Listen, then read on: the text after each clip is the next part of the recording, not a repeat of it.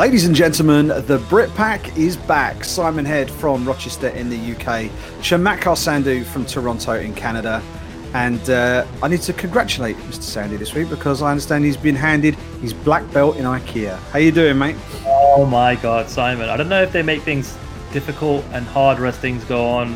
And I don't know if they're trying to frustrate customers in not assembling the furniture and bits and pieces at home and rather go for, their service, which costs $80 a piece. Don't know what that is in pounds, but like 50 quid a piece. But yeah, spent this weekend building a lot of IKEA furniture as I kind of transition into a new house, a new home for me and the missus. And it was work. It was definitely work. I ended up using a lot of muscles I haven't used in a while. So the body is a little bit aching and a little bit sore, but it's all good. It's all positive stuff.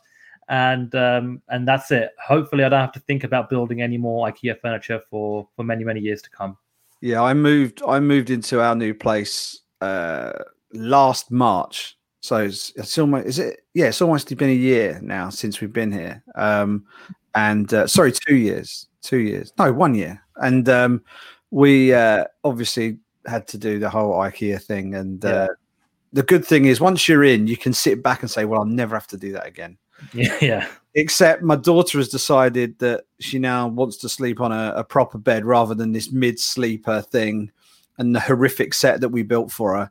So now we're going to have to dismantle that, which is going to be... That'd be nice. Yeah.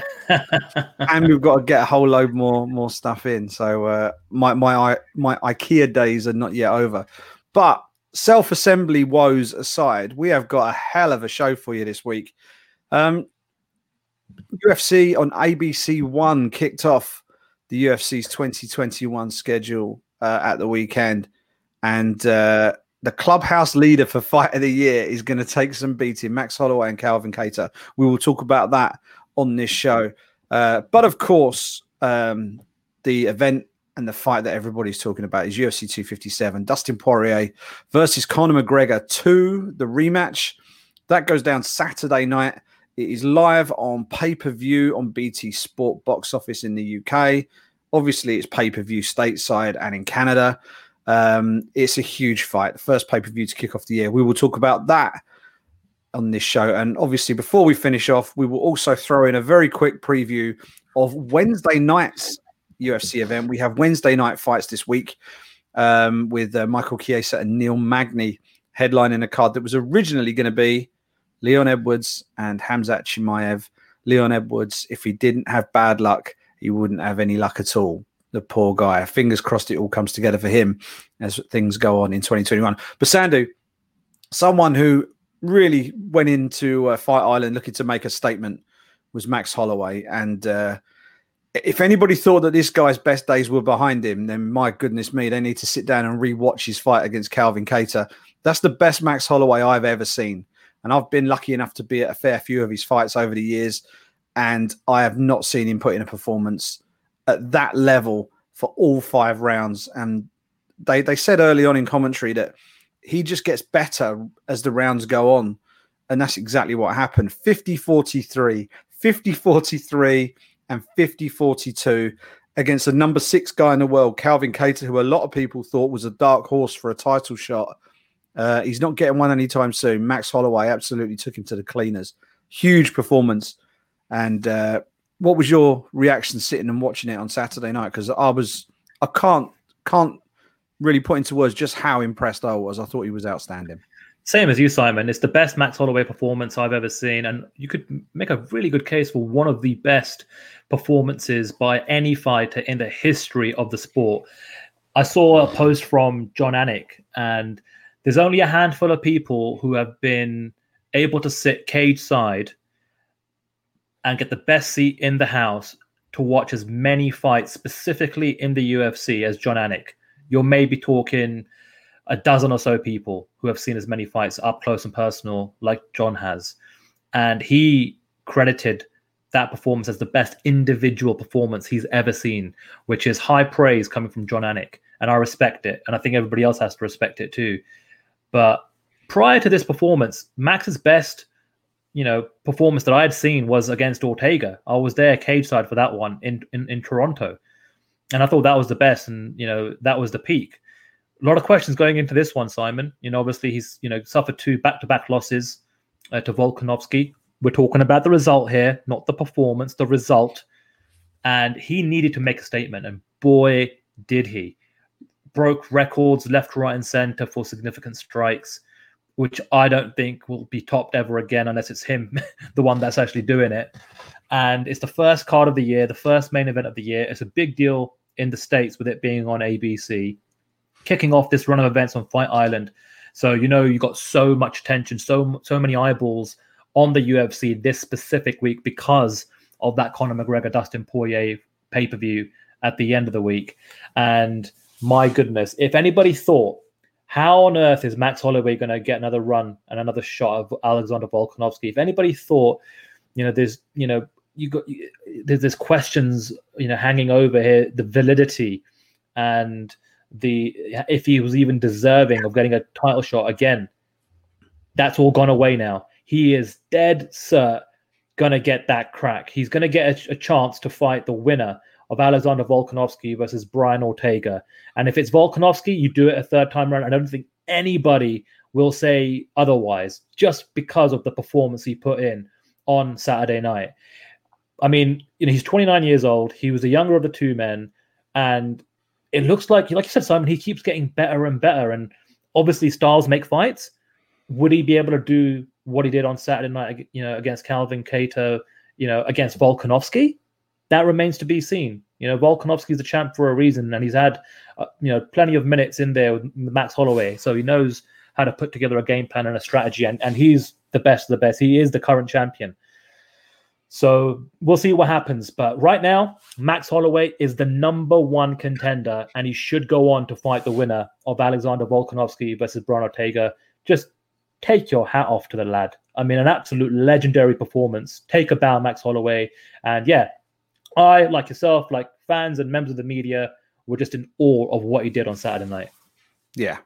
I mean, it's always the way. I think I tweeted after the fight that recency bias is always a thing when you've just sat and watched something, and it takes your breath away. And then obviously, the superlatives come flying up, straight after that.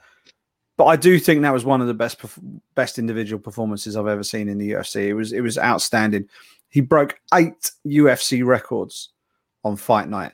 Significant strikes attempted in a fight. The previous record was 515. He attempted 744. He also broke the record for strikes landed. Previous record was 290. He landed 445 strikes in a 5-round fight. That is insane. Distance strikes landed. He didn't come far short of doubling the record there. 281 previously, 439 now. He also beat the significant head strikes record, significant body strikes landed record, significant strikes landed in a round, 141 strikes in a round, total strikes landed and total strikes attempted. All of those are new UFC records, and it's going to take a hell of a performance to get anywhere near to beating those records. A word for Calvin Kattar, though, because he was always in the fight. I know, like, the commentary towards the end of the fight, we're talking about, should we think about sort of pulling him out of the fight at this point? He was clearly losing heavily, and the 10-8 rounds were starting to come. Calvin Kattar is a knockout artist, and he was still in there swinging, and he was connecting at points. There were times where I thought Max is getting a little bit too confident standing there throwing, because he wasn't dipping and weaving at points, and he was getting clipped. By the time he got to like the 5th round, he was in sort of full Ali shuffle mode, sort of leaning back and swerving his way out of shots and looking absolutely superb. But Kattar landed a fair few shots of his own. Holloway showed a great chin, and a combination of Kattar's toughness and his ability to still be throwing shots back, despite the non-stop barrage that he was taking, meant that the fight was able to continue. It's why Max was able to absolutely destroy all 8 of those UFC striking records. And it's one of the reasons why we're so high on Max Holloway's performance. Lesser fighters would have crumbled much, much, much earlier in that fight. Not so Calvin Kattar, who will come again for sure and will remain a contender at 145 pounds. But Max Holloway, man, what a performance! What a performance! The question now is the likely next matchup. You said it's got to be a title shot, Sandu. He's sticking around on Fight Island. He said, I'm happy to step in on Saturday night. If anyone has a little hiccup and, I'm able to step in and fight at 155 pounds, I'll do that. Maybe Khabib was impressed. We talked about last week what's going to happen with Khabib. We now kind of know what's going to happen with Khabib. Not a lot at the moment is the long and short of it. They are keeping their cards close to their chest. When I saw the announcement being trailed, I assumed that we had a definitive course of action plan. I think we've got a definitive course of action, but they're not telling us yet. I think if Conor wins the fight, they're going to do the Conor fight. I think if Conor loses the fight, I don't necessarily think that Khabib's going to want to come back to fight Dustin Poirier again. So I think that's one of the reasons why they're holding things back a little bit. I don't think they want to make that. That's why that Conor McGregor fight is not a title fight, in my opinion. I think, or why it isn't even an interim title fight or a title eliminator. So we'll see how it all goes. They've kind of made it a whoever impresses us the most gets the shot at Khabib.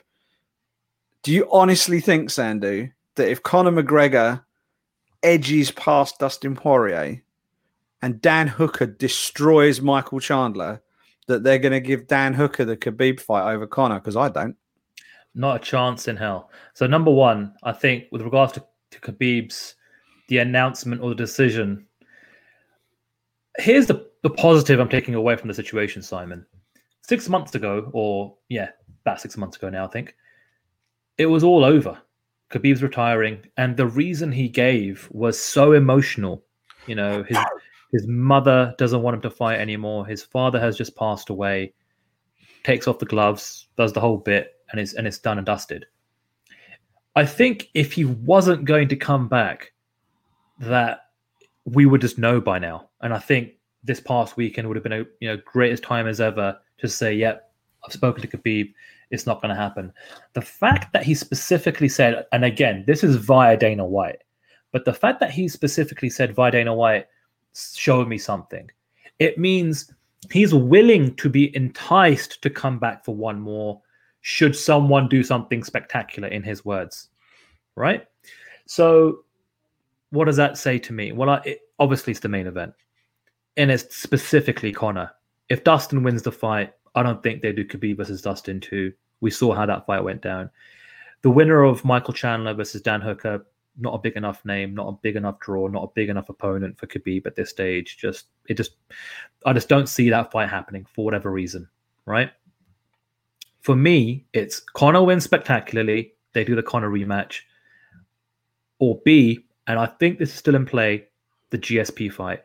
And I think, even if Conor wins and it's maybe not spectacular, or say, for example, if Dustin Poirier wins, Khabib relinquishes the title and he then vies to try and get that GSP fight, but it's at a catch weight.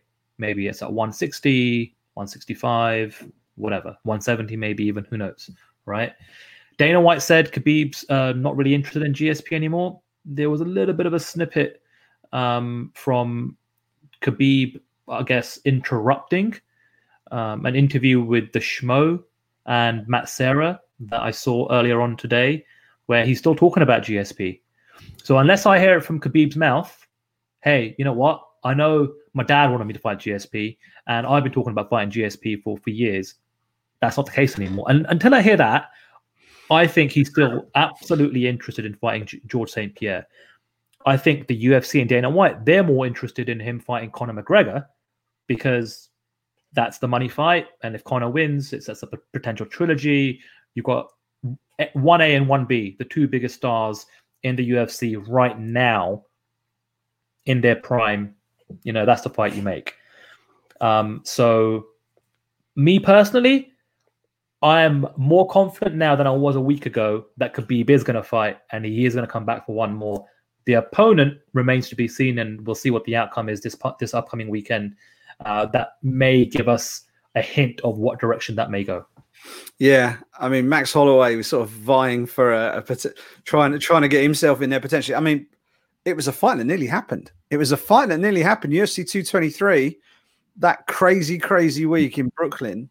All manner of chaos happened that week, of course. The infamous bus attack from Conor McGregor, which really sparked the whole rivalry and took it to a whole new level. But Max Holloway was going to fight on that card. Max Holloway was going to step in for Tony Ferguson, who, let's not forget, injured himself after tripping over a cable on a Fox TV studio. Max said, "I'll step in and do it." The New York Commission, wouldn't clear it because he didn't have the fights at 55. I think that was the basic problem. So they weren't, or either that or they weren't happy with him cutting weight at such short notice. So whatever it was, he didn't get the fight. Quinter got the fight, and Khabib picked up the title, and on he went from there. But yeah, I don't know. I mean, Max Holloway has to fight for the belt next, surely. He has to fight for the belt. And if Brian Ortega wins, it's the easiest match in the world to book, because Brian Ortega will have the belt and he will be wanting a bit of revenge. And Max Holloway will be sort of knocking down the doors at UFC HQ saying, "Look, I smoked this kid, put me back in there. I'll do it again." It's a bit more tricky if Volkanovski gets it. But I think you can't deny Holloway after a performance like that. It was just too good. It was just too good. Elsewhere on the card, the co-main event was one that I think I described it on last week's show as being either one of those fights where you walk away feeling really, really happy, or you come away feeling a little bit sad, because you had Carlos Condit and Matt Brown, both veterans of the sport, been through so many wars. What we didn't want to see was a fight where one or both of the fighters come out of it looking really terrible, looking too shot worn to really be getting in the cage. We didn't get that. We got a good fight. We got a really good fight. Carlos Condit got the job done, 30-27s, and really, really solid performance from him. He looks like he's back in some sort of form. I don't know who he's going to fight next, but I would imagine he's going to get a relatively high-profile opponent next time out, Sandy. Well, look, that was the first time Carlos Condit has scored back-to-back wins in 9 years. That is mad to think. He's finally on a run with back-to-back victories for the first time in that long of a span of time. But you're right. Competitive fight, good performance by Carlos Condit. Immediately, I'm thinking, okay, he's got a couple of wins now. There's been this idea from the Nick Diaz camp that he's been training, during the pandemic. He's isolated himself, got back into shape again, and he wants to make a comeback. What better comeback fight for both Nick Diaz, than to fight Carlos Condit? For Carlos Condit, that's probably the best high-profile fight you could, wish for right now, in terms of getting eyeballs on you and getting a marquee fight. And obviously, there's history there. They fought once before for the interim welterweight championship, which Carlos Condit obviously won. I'm sure Nick Diaz would want to get that one back. And so immediately after the fight, I'm thinking, that's the fight. That's the fight you should make. And then all of a sudden, I see the tweet from Ariel that was actually Carlos Condit's final fight on his current UFC contract. And then I'm thinking, okay, well, what's going to happen now? We know that the UFC, they already have been letting go of their roster. There's probably more coming. We've seen a lot of the elderly statesmen of the roster depart with some big names, in the mix there. Carlos Condit, for me, has always been a UFC/WEC fighter. He's been one of the UFC OGs, right? It will be pretty damn weird to see him be, fighting elsewhere, whether it be Bellator, One Championship, PFL, what have you. But he has fought out his contract for a reason. He is currently a free agent. So watch this space. I hope that he does re-sign with the UFC, because I feel like the UFC could use him. And there are still some interesting, fun fights for him to make for him. He's not fighting for a championship anytime soon. He's not fighting a top 5, top 6, top 7 guys anytime soon. I think he's well past his prime, but he's competitive. And I think with the right guys, you can make some really good, interesting, fun fights for him. And, the fan base loves him. You always tune in for a Carlos Condit fight. So my fingers crossed he sticks with the UFC. That's where I'd like him to be. But with the way the industry is at the moment, Simon, you just don't know what's going to happen. And I would be surprised if he did go elsewhere, but I wouldn't be that surprised just given the lay of the land right now. Yeah, I mean, from a respect and contribution to the UFC point of view, Carlos Condit should be going nowhere, right? He should be getting another deal, and they should be getting him some good fights. But actually, if you take a step back and look at his situation, he's one of the older, longer serving guys in that welterweight division. You don't want to turn him into a gatekeeper kind of fighter who you feed him to the young guns on the way up, because I think that does Carlos a disservice. I think I just don't think that's the way that he's going to want to finish his career. So I wonder whether a change might not be the worst idea. I mean, Bellator's welterweight division is pretty stacked. There's a lot going on at 170 pounds. There's a lot of really interesting matchups you could make. And being the Brit pack, Carlos Condit versus Paul Daly, anyone? Yeah, I'd watch that. Carlos Condit versus MVP, anyone? Yeah, put me down for that one as well. So there are some decent options knocking around at 170 pounds under the Bellator banner. And of course, the PFL are now a viable option for some of these guys. Carlos Condit fits the mold for the PFL. He's another guy who, if they did sign him, he's another guy who used to carry a UFC championship belt. He was the interim welterweight champion. That's more shine for the PFL, more kudos for the PFL. They've already got a guy, a former title challenger in Rory MacDonald, who is the clear favourite to win that welterweight tournament later this year. Carlos Condit in the mix would certainly liven things up a bit as well. So I think, and for Carlos, getting into a tournament like that, I think might excite him.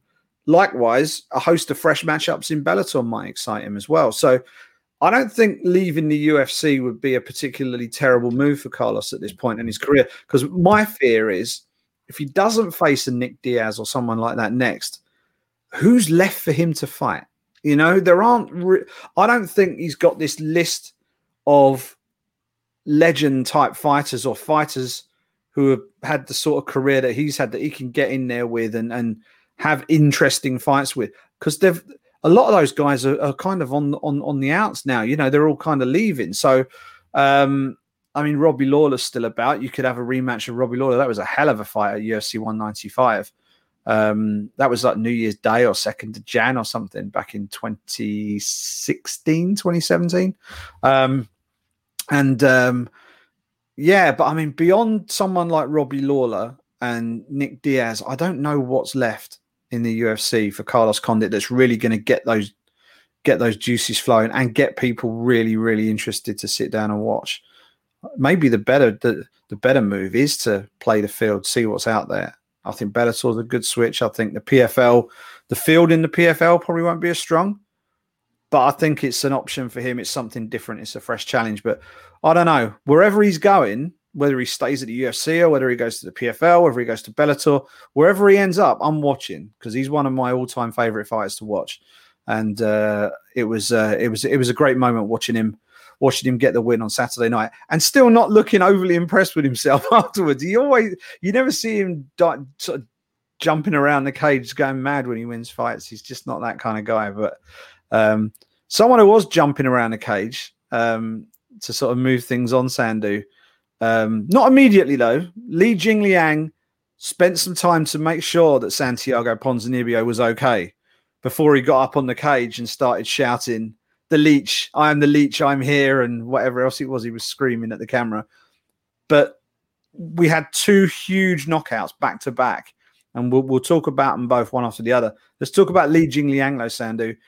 Going in there against Santiago Ponzinibbio, who we spoke about on last week's show, had this absolutely terrible couple of years where he was away from the sport for ages, but he had that 7-fight win streak. He was on the verge of potentially putting himself in line to compete for a belt at 170 pounds. Comes back after 2 years and gets his clock cleaned by Li Jingliang. It was a shocking result. It was a shocking result, and a huge performance from Li Jingliang, who a lot of people really enjoy watching. It was quite the stat. Well, in most other fight cards, that would have been the moment of the night. But of course, we know what else happened on the fight card. But it was a big one, wasn't it? Yeah, I wasn't too shocked, to be honest with you, Simon. I'm not going to lie, because Santiago Ponzinibbio has been out for a couple of years. He's been through a lot physically, and that's a long time to be out. Ring rust is a real thing. Plus, he's getting up there in age. And to give credit to Li Jingliang, yeah, he was coming off a loss to Neil Magny. It was a decision that he was coming off in terms of a loss. And I think the last couple of losses he's had in the UFC have been decisions. So it's not as if he's been getting knocked out or anything like that. And we know when he's on form, he can, deliver some punch power. And we saw that, in evidence on Saturday night. But if anything, it was just kind of a little bit heartbreaking to see Santiago Ponzinibbio come back after what he's been through and then get absolutely destroyed in that manner, because he had all this momentum. He had this incredible win streak. We spoke about, how the UFC really, like some of the guys, like Santiago Ponzinibbio in that South America, Latin America market, and obviously him representing Argentina. That was definitely a place they've been to before. COVID not being a thing, probably a place that they would want to go back to again, with perhaps Santiago Ponzinibbio headlining. Devastating loss. I don't know what else to say. He's going to have to dust it off, take some time off, try and come back. And for the Leech, what a marquee win.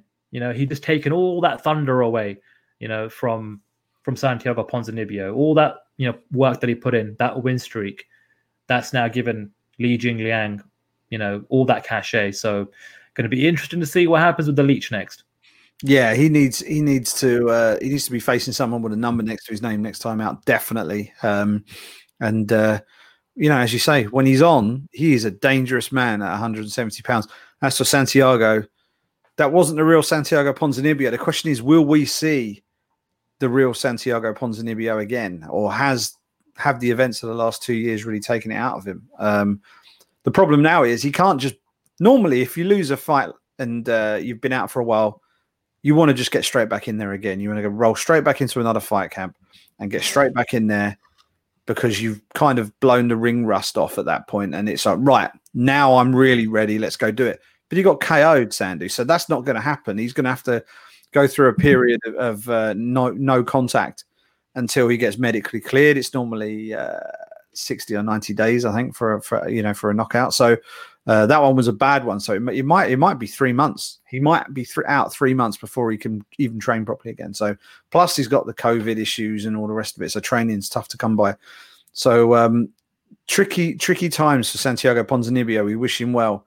And I would imagine we probably won't see him until late summer at best now. But we'll see. We'll keep an eye out, and we'll see who Li Jingliang gets next as well. If that fight didn't surprise you as much as it could have done, maybe the one that preceded it did. Alessio Di Chirico knocking out Joaquin Buckley with a head kick in the first round. And my goodness me, like when the UFC booked this fight, put it on the first card on ABC and put it on the main card as well, they did it because they were looking for a highlight reel moment. I'm sure of it. Buckley, who'd already hit the knockout of the year last year and then destroyed Jordan Wright in the next fight as well, going in there against a tough Italian who his record said he'd never been knocked out, but had also lost his last 3 fights. So they'd put all the pieces in place as if to say, okay, Mr. Buckley, the stage is yours. You have the audience. We've given you a solid opponent, but he's not in form. He hasn't been knocked out before. Go do your best. And then Alessio Di Chirico just took the script, tore it up, and knocked out Joaquin Buckley with an absolutely perfect head kick. Absolutely perfectly executed head kick. One of the best knockouts you'll see this year. I know it's only January the 18th as we record this, but you're going to do well to find too many better head kick knockouts than that in 2021. So huge win for him. But being our social media guru here, Sandu, we know that Buckley was trending like a wild man when he knocked out Impa Kasanganay. What was the social reaction when it was him on the receiving end getting knocked out on Saturday? I mean, it was good. It wasn't Buckley good. It wasn't, Kanye West isn't putting out a music video on his Instagram account with that Buckley KO in, revolving and repeating in the background. Look, we've seen head kick knockouts like this before. What Buckley did last year was once in a lifetime.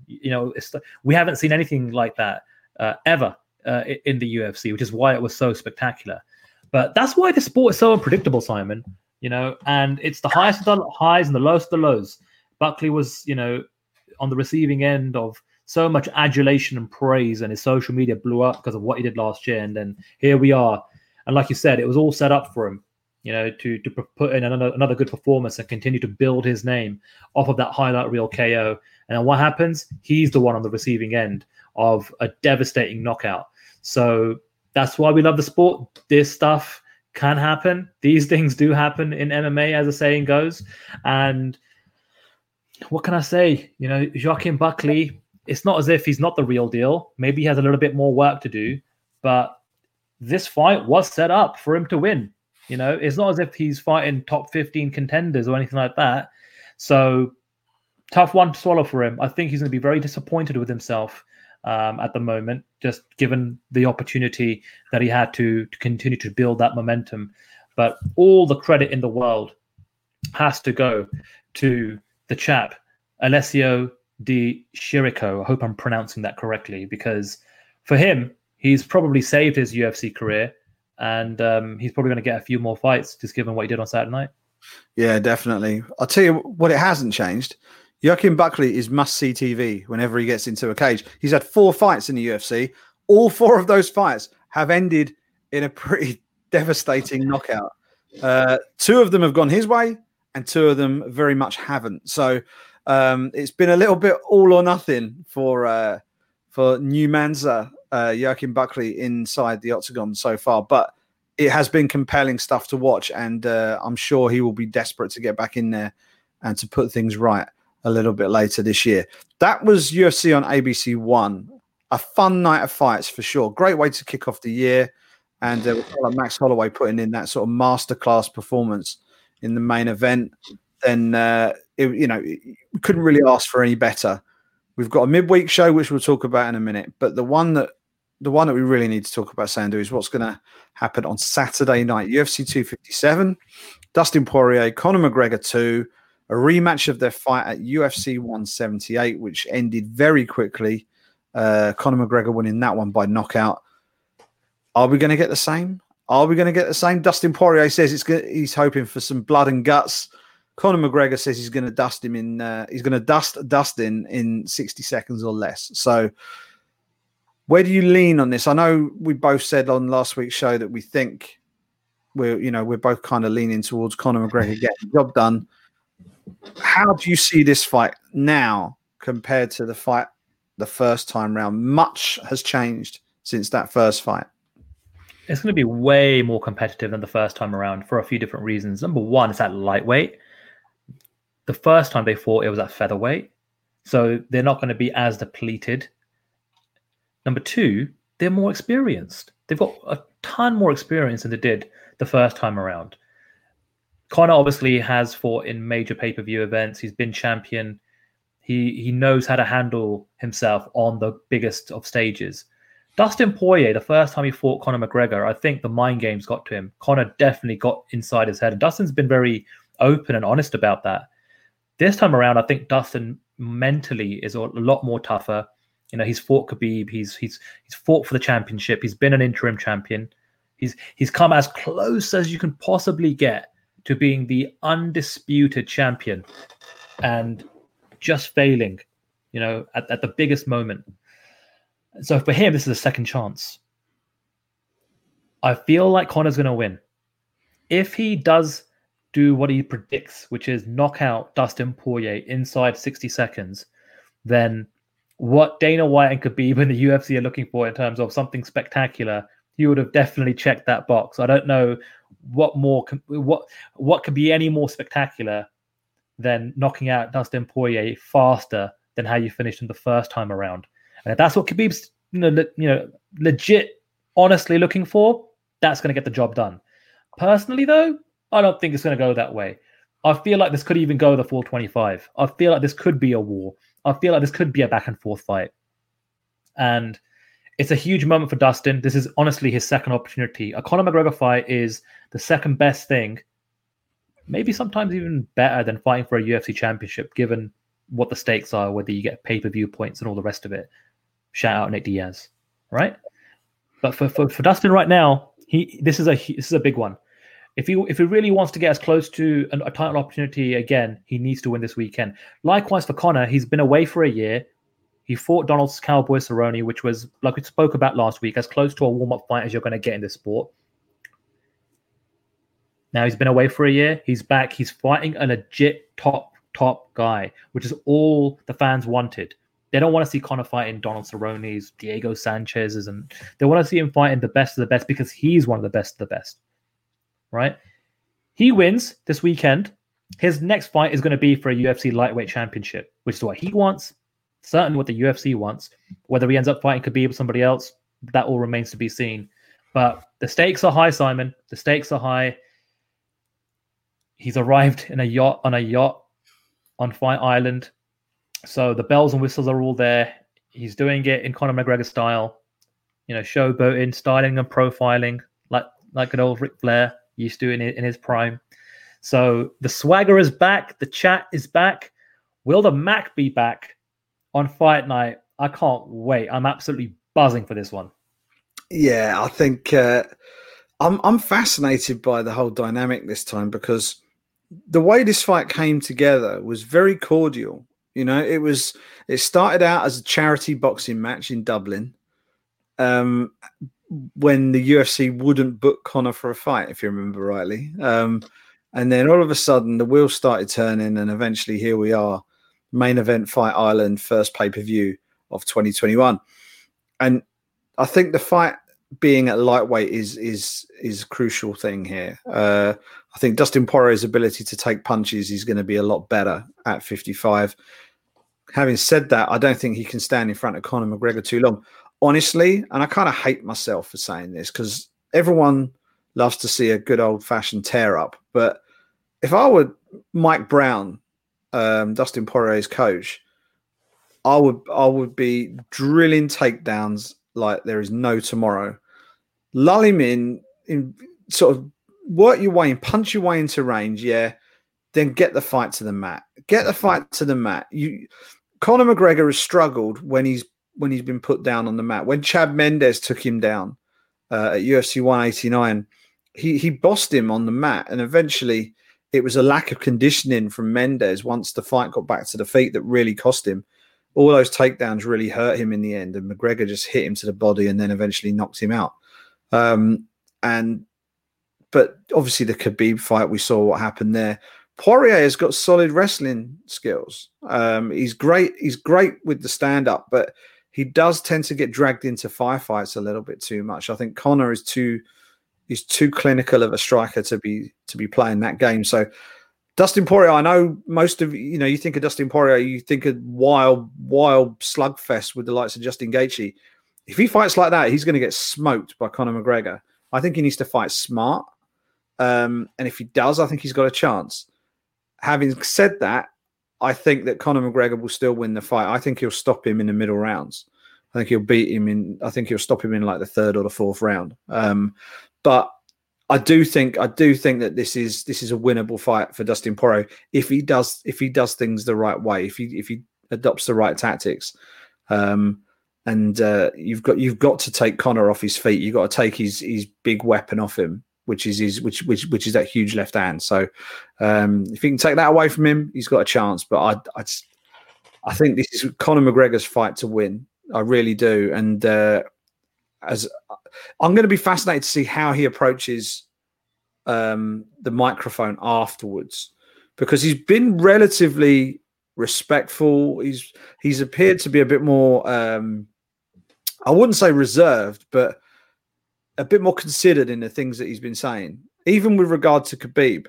I know he said a few things to try and push his buttons this week, saying that he's not a real fighter in my book, and he scurried away and all the rest of it. But he did put a little caveat at the end saying, there were reasons for that. And, I wish him well and all of this. So it's just how much Conor McGregor turns up that sort of rhetoric after the fight. Is he just going to light the blue touch paper all over again? Because if he does that, Khabib can just stick two fingers up at him and say, nah, I'm all right. I don't need to come back.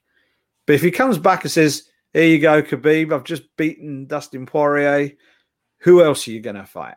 And you know, do it a little bit. I mean, obviously, you know, give him a little bit of a playful jab. But I think if he goes down the hate route, I don't know if he's going to get the fight. So it's going to be a bit of a balancing act, I think. But I'm really looking forward to this fight. I think it's going to be an absolute banger. And I'll be surprised if he gets it done in 60 seconds. But this is Mystic Mac we're talking about, Sandy. So who the hell knows? But given that Khabib said that he's looking for people to impress him, apparently, I don't buy that, by the way. But given that that's what's apparently been said, and they kind of use that to sort of crank up the stakes a little bit for the co-main event as well, it puts a little bit of extra spotlight on Dan Hooker and Michael Chandler.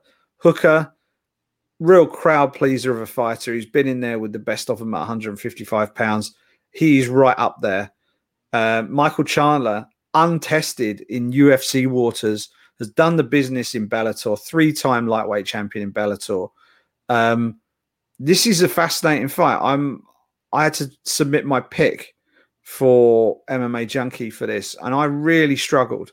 I had to sort of sit down and have a proper think about how I wanted to go about it. But I'd be fascinated to know which way you're leaning with this, Sandu, because you've got the guy who's tenured in the UFC. He's been in there for a while. He's fought a lot of top guys. He's worked his way up. And then you've got Michael Chandler, who has looked outstanding in a rival organization, but hasn't fought on the big stage with the UFC before against these top 55ers in the UFC. So which way are you leaning for this one? I think I'm just leaning towards Dan Hooker here, Simon, if I'm being honest. Michael Chandler has a ton of pressure on his shoulders this weekend. He's not just making his UFC debut, Simon. He's doing so as one half of the co-main event on a Conor McGregor pay-per-view. That spotlight is massive. Yes, he's fought in main events and big events for Bellator, but nothing even comes close to compare to what he's going to be dealing with this weekend. There's more media on site than any other UFC event over the course of the last year. So media obligations will be through the roof because it's a Conor McGregor fight week. So he'll have to deal with that. Tons of questions about pressure, making a UFC debut and all the rest of it. I feel like of the two, I'm more confident in Dan Hooker's ability to be mentally tough for this moment. I don't know why that is, and I can't put my finger on it specifically. Maybe it's because he's just coming off a main event fight with Dustin Poirier. So, you know, that's pretty good experience in terms of popping the bill in the UFC. Maybe it's because he's a Kiwi and they are mentally tough and resilient as it is. Maybe it's because he's younger than Michael Chandler. You know, Michael Chandler, have we already seen the best of him in Bellator? That's a good question to be asked at this stage, I think. He didn't leave Bellator as a champion. He left Bellator with some wins under his belt, but he wasn't the reigning defending champion. He lost that. So let's see what happens. And also, it's been a while since he fought. You know, Dan Hooker's fought more recently than Michael Chandler. So I am leaning just a little bit more in favor of Dan Hooker winning this weekend. And I feel as though, if anything, his performance as Dustin Poirier was such a great exercise for him, such a great learning experience, that he's going to come back better than he was before as well. So there's so many more unknowns about Michael Chandler than there are in comparison to Dan Hooker, which is why I am in the lead just slightly, towards Dan Hooker here. This is interesting because I'm leaning towards Michael Chandler.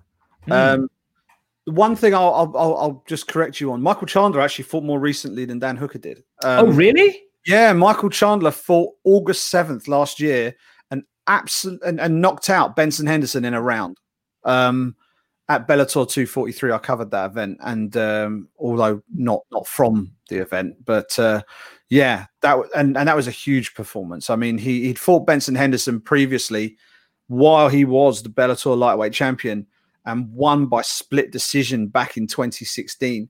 They rematched last August, and he put Benson Henderson away. I believe that is the one and only time that Benson Henderson has been knocked out in his career.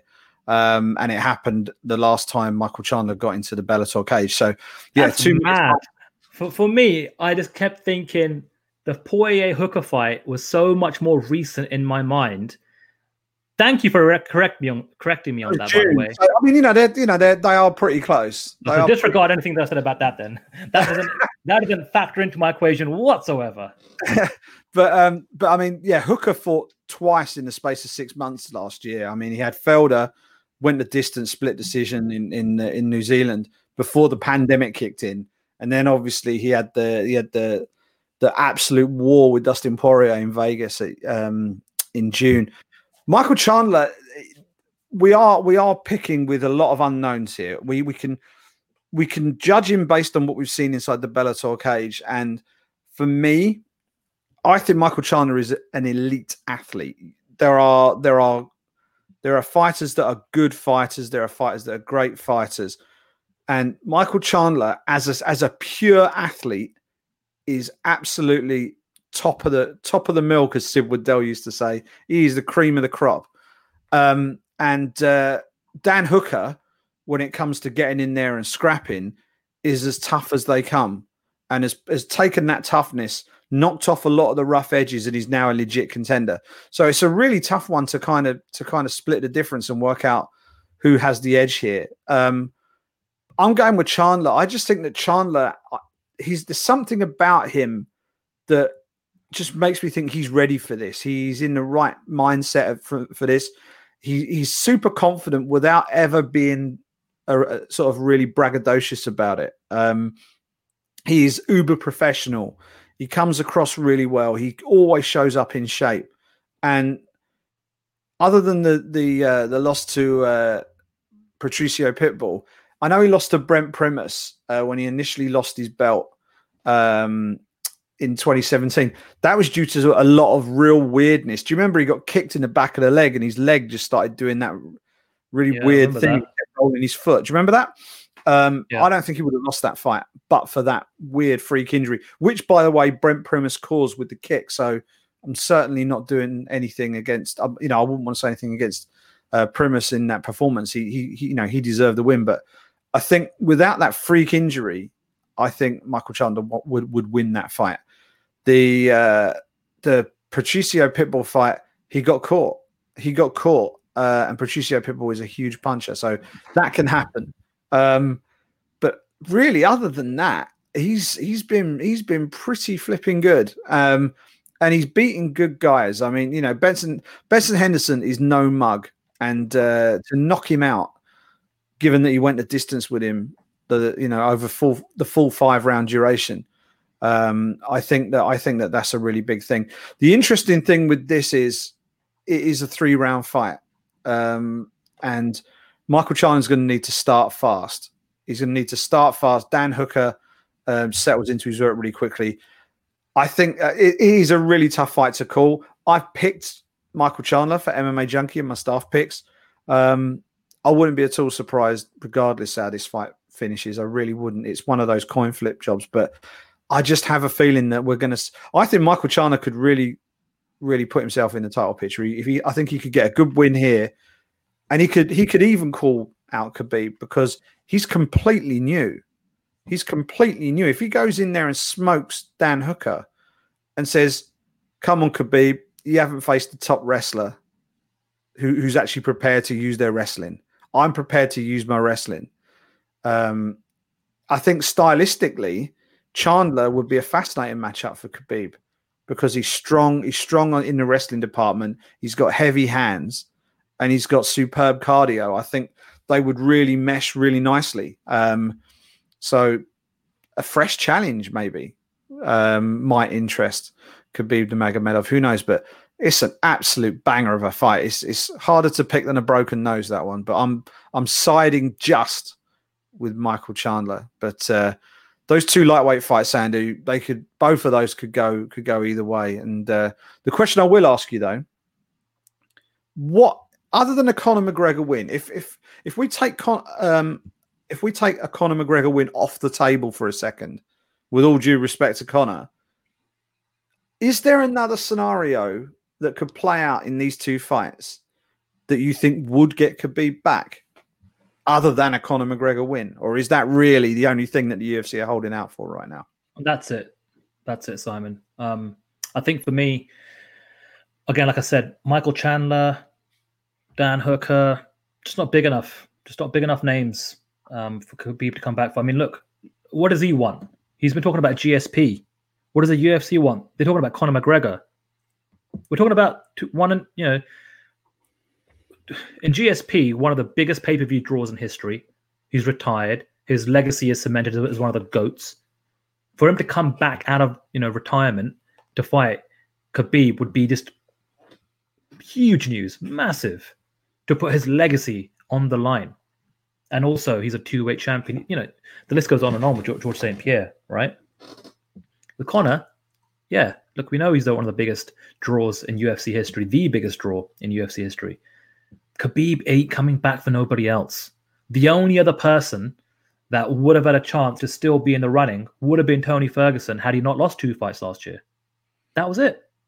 So, no, I don't want to get anyone's hopes up for no reason. I don't have my hopes up. I don't think Charles Oliveira is getting a shot at Khabib. I don't think the winner of Hooker versus Chandler is getting the shot at Khabib. Will they get a shot at a UFC lightweight championship? Perhaps. But they're not going to get a fight against Khabib. Yeah, it's in some ways, I'm kind of unhappy with the way it's played out. I think this whole, you have to go out and impress me thing, it doesn't sit well for me. I don't think that sits with Khabib's character. That's why I don't think that came from Khabib, to be honest. I think that's come from Khabib telling the UFC, you need to give me something that's going to excite me. And I think that's translated as, you 4 guys have got to go out and do something to impress Khabib. I think there's a bit of twistage has gone on here. I don't necessarily think that is what. I don't think that's how Khabib thinks. I think if Conor McGregor goes out and gets the job done, that's the fight. That's the fight. And if Conor McGregor doesn't get the job done, I think it's GSP or bust for the UFC. I can't imagine Khabib accepting anything else at this point, having already retired. And Javier Mendez actually this week made the point of saying, and Javier Mendez obviously is now Khabib's main coach. Let's not forget, he's got to get his mum's permission first. And he wasn't joking when he said that. He said, look, he retired because of his mum. He retired because of his mum.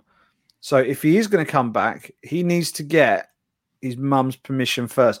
We had father's plan, didn't we, going into the Justin Gaethje fight, and obviously that beautiful animated video that BT put out on their socials. Well, this one, if it happens, is going to be all about mother's plan, because if mother says yeah, go on then, go back and have one more, make it 30, then we're all good. But if mother says, look, you don't need this, we don't need this,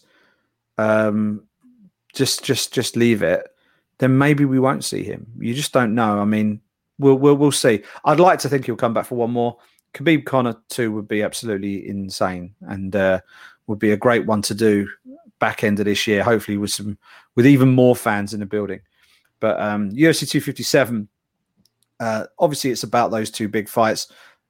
Worth mentioning very quickly, the fight that precedes them, Jessica Eye and Joanne Calderwood. We are the Brit Pack.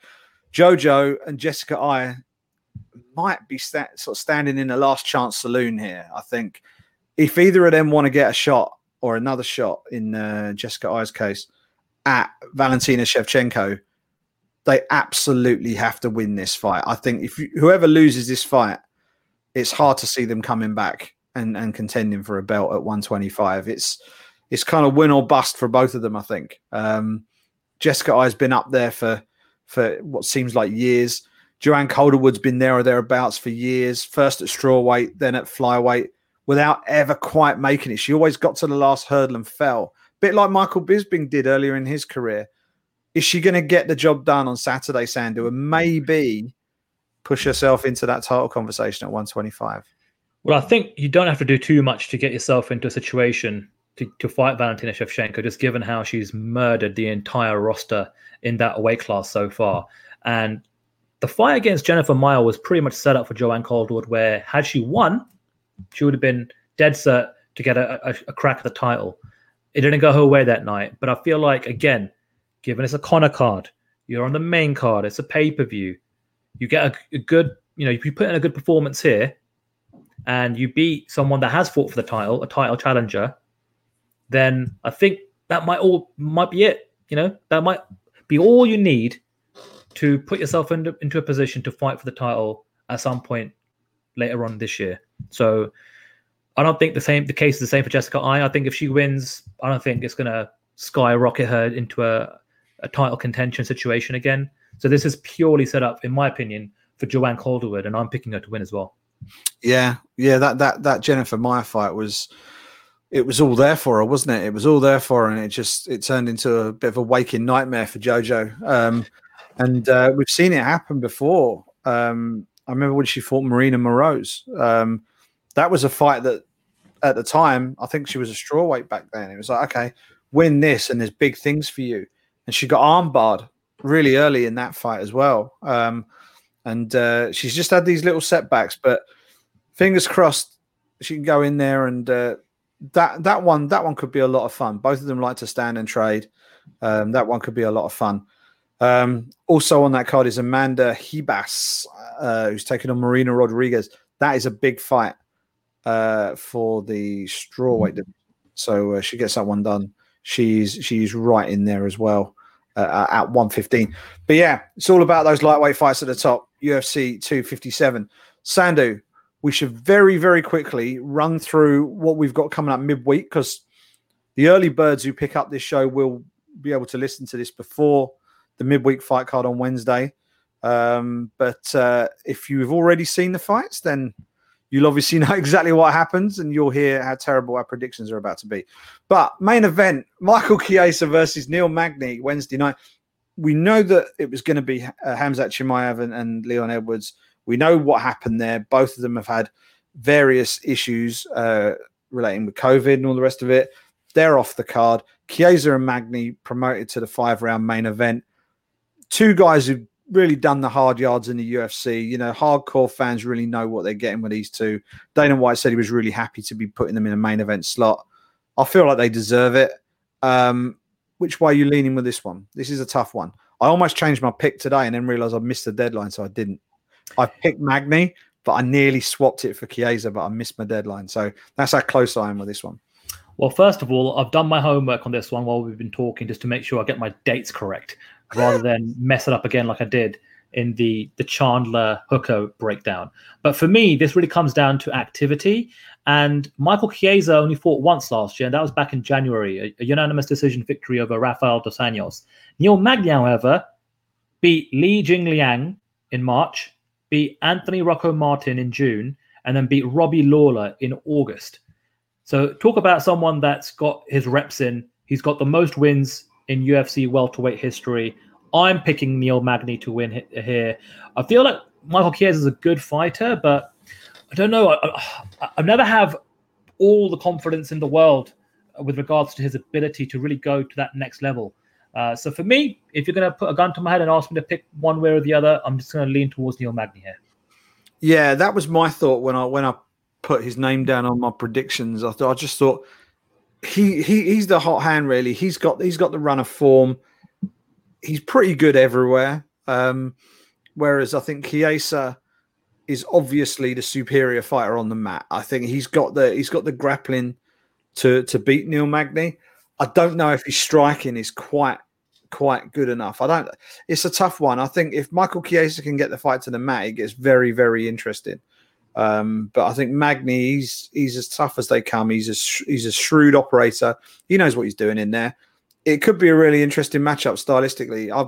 I've picked Magny, so I'm gonna stick with it. But I think if the fight if Chiesa can initiate a takedown and start and just get involved in those scrambles that he likes to do, he is as dangerous as anybody on the mat at 170 pounds right now. So that should be a fun one. Also on the card, Sandu, we've got we've got three Brits on the card. Lerone Murphy taking on Douglas Silva de Andrade. That's the first fight on the main card. We've got Amari Akhmedov versus Tom Breeze. He's in the featured preliminary card spot. And also the UFC debut of former two-division Cage Warriors champion Mason Jones, undefeated. He's taking on the exciting Mike Davis. That is a great, great fight. That is a potential fight of the night kind of matchup, Mike Davis and Mason Jones. That's going to be a lot of fun. How do you assess the chances of the three Brits? We've got three Brits all looking to make an impact, and they've all been handed really tough assignments this weekend. Look, I think they're all capable of winning these fights, but I tell you what I like about having a lot of Brits on this card more than anything else. It's the timing, Simon. Yep. They're all going to be on Showcase in a time zone for that UK market where their fan base and the UK can actually see them at a reasonable hour.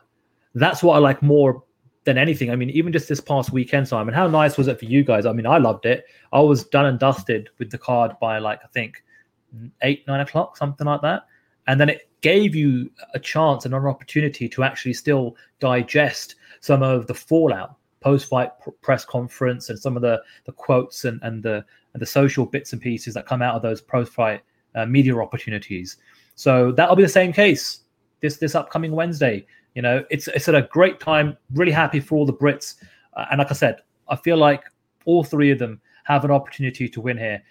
For me, though, the big spotlight, the big kind of the guy that's got the most opportunity here, I think, is Mason Jones. I think he's got so much momentum coming into this fight. He's one of the guys that a lot of people are really looking at as he could be that next big thing coming out of the UK market. So looking forward to seeing what he can produce. Yeah. They're all really interesting matchups. I mean, Mason Jones obviously absolutely flying after his 2020, where back-to-back knockout wins to pick up two different weight class championships with Cage Warriors. I think the one who could really stand to gain the most is Tom Breeze. I think he's got Amari Akhmedov. If he goes in there and beats Amari Akhmedov impressively, I think we mentioned it last time out. Amari Akhmedov narrowly lost out to Chris Weidman last time out. If Breeze goes in there and finishes Akhmedov, then he can lay claim to a big opponent for his next matchup, I think. And maybe we finally get to see Tom Breeze moving his way up and showing, basically fulfilling the potential that we've all thought that he had. And Lerone Murphy, who my personal opinion should have 2 UFC wins to his name already. I think he got screwed by the judges against Zubaira Tukhugov, which was adjudged to be a draw. I thought Lerone Murphy won that fight. But he started his UFC career with a draw. Subsequently then picked up a win. Now he's got Douglas Silva de Andrade, who has fought at bantamweight and has fought at a very, very high level at bantamweight. He's been in there with Peter Yan and people like this. But he's now moving up to featherweight. So we may well find that Lerone is possibly the bigger man, slightly bigger, slightly stronger at the weight. But Douglas Silva de Andrade won't have to do the horrible weight cut or as much of it. So it'll be interesting to see how he goes. He's an all-action fighter. Lerone Murphy is a really slick striker, decent grappling. So that should be a really interesting one as well. And final little footnote, we're finally going to get to see the debut of Umar Nurmagomedov, cousin of Khabib Nurmagomedov, who's been booked to fight about 3 or 4 times now. I don't know what it is about having the name Nurmagomedov and having fights cancelled, but he was unlucky. He ended up hospitalized in Dubai before his previous booking. Ended up missing out on that matchup. He's now facing Sergey Morozov, who I think he was due to fight anyway. So same opponent.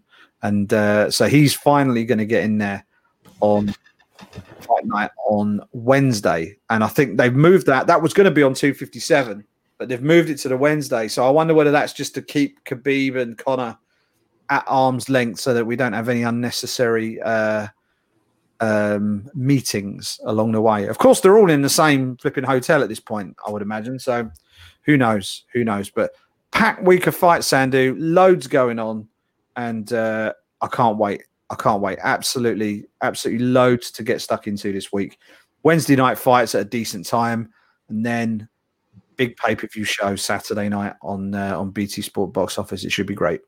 You know, the other thing I noticed, obviously this past weekend's fight was great because we had some time off, and it allowed us to really recharge the batteries and get excited for a UFC event again. So we've got the Wednesday card, got the big pay-per-view on the weekend, so that's 3 fights in a week. Then we've got a week off before things kick off again at the Apex, and I think that's going to be great this year because I felt like there was a moment in 2020 where, listen, we love fights. You know, it keeps us busy, it keeps us employed, and it helps us put food on the table. But it can, even for fans, it can become a little bit much where it's every single Saturday night. And the UFC went on this crazy run of God knows how many weeks it was where it was just event after event after event with no break, hardly at all. So to go back to some normalcy where every, 3, 4, maybe 5 weeks, you have a week off just to take a bit of a breather and a break, I think that'll be great. That'll be good for us. It'll be good for the fans, and it allows them to put in a little bit of extra work when they're building up. And obviously, we got so many great announcements this past week. We've got Miocic versus Ngannou 2, the rematch that's going down in March, as is Israel Adesanya versus Jan Blachowicz, Volkanovski versus Ortega, and the list just goes on and on. Like, March is just absolutely stacked full of, I think there's like 5 title fights, which include, I think, 6 UFC or 7 UFC championships.